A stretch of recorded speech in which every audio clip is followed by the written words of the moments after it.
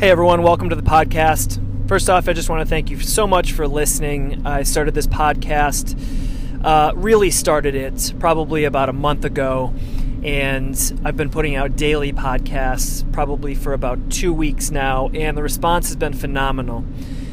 So thank you so much. Just wanted to say that from the bottom of my heart, because without you listening, I wouldn't keep doing this. That being said, today's episode is about omni-channel. What the fuck does it mean? And how can you use it? So, as a marketer, there's an incredible amount of information, strategies, tactics that we have to juggle to try to figure out how can we get some sort of return on any investment, whether it's time or money. So if you're currently working at an agency or for a brand, or you're a leader of one of those two types of businesses, these are the things that you're faced with. And unfortunately, most of the time, there's some sort of bias based on trends and headlines. For instance, agencies start to become biased on certain platforms because they've worked. We see this all the time today with Facebook ads, and agencies become a Facebook ad agency or a Google ad agency or an SEO agency.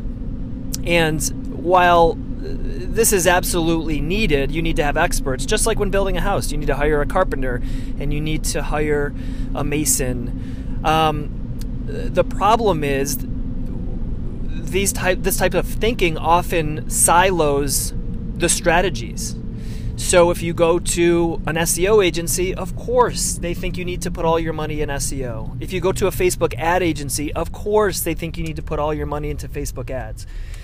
If you hire a brand manager that came from a previous brand that built their reputation on email marketing, well, they're probably going to say the first thing you need to do is email marketing. So this presents a huge problem, right? And it's really hard to not want to go all in on what worked previously. But as we see with a lot of news coming out, that there's a high percentage of consumers that use ad blockers. I actually use ad blockers. I don't see a lot of advertisements that brands are spending billions of dollars on, and this is only increasing. So we're seeing that the future is not going to look like what the past looked like. And so that brings up the term omnichannel. So in short, omnichannel just means looking at your marketing and making sure that you're deploying sound strategies for the future across all sorts of different types of platforms and mediums. So this compiles things like video and podcast and written form and photography and graphic design, and distributing them across email marketing and Facebook and Pinterest and Facebook ads and Google ads and blogs and media outlets and all of the above. So taking an omni-channel approach is simply looking at the big picture and deciding, hopefully unbiasedly, that's a word, where you can get the most value for the resources or budget you're spending. And so I implore you to take this approach with whatever you are. I mean, this is going to be particularly hard if you run a Google Ads agency. But think of your long-term reputation. Think of the long-term effect if you get a client that comes to you where Google Ads maybe isn't the absolute best strategy. But you say, you know what? I know you wanted to spend $10,000 a month with us, and we can certainly do that. And we could probably get you a decent ROI. But have you ever thought about content marketing instead? Because if you invest that money in content marketing, you're going to get organic traffic, which will be more sustainable long term. So as much as I want to be your partner and I want to help you with your Google Ads, and we certainly can, I think a better strategy for you at this particular point is to look at content marketing.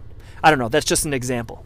But as hard as that pill is to swallow for you as an agency leader, the respect that that client is going to have for you and the potential relationship you can make with a content marketing agency long term is probably going to bring you way more revenue and money than if you didn't do that and you took the short-term $10,000 a month, and 6 months down the road they realized, shit, you know what? I think we need content marketing instead.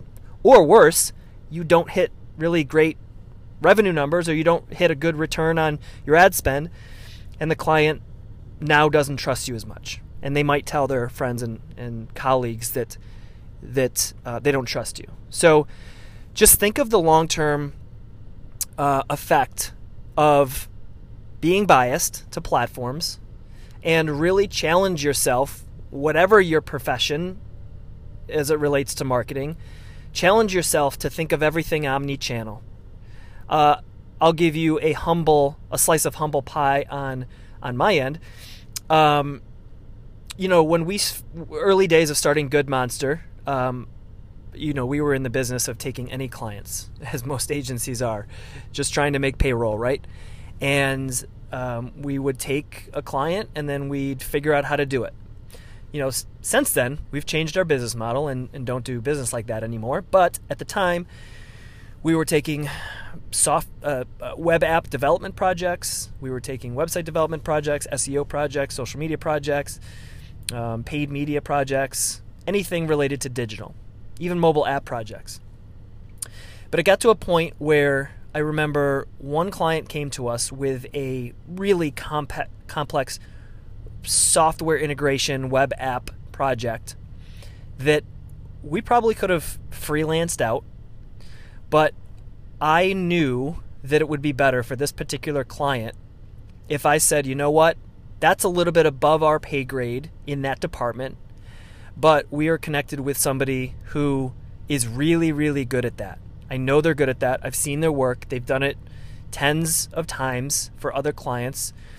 And I think rather than spending the money with us, you're actually going to get a much better project with much better results if we connect you with this company. First off, they were blown away that we decided not to take their money. They were so incredibly happy that we did that because it built up so much trust that we would forego $50,000 to refer that project to somebody else. It built up a great relationship with the other firm that we actually did business with and shared clients with over the next, we sort of still do to this day, although we haven't in a while, but over the next 4 or 5 years.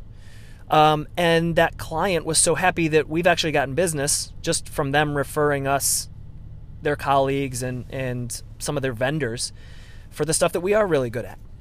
So eat your humble pie and think long term, and remember, these days you have to be omni-channel.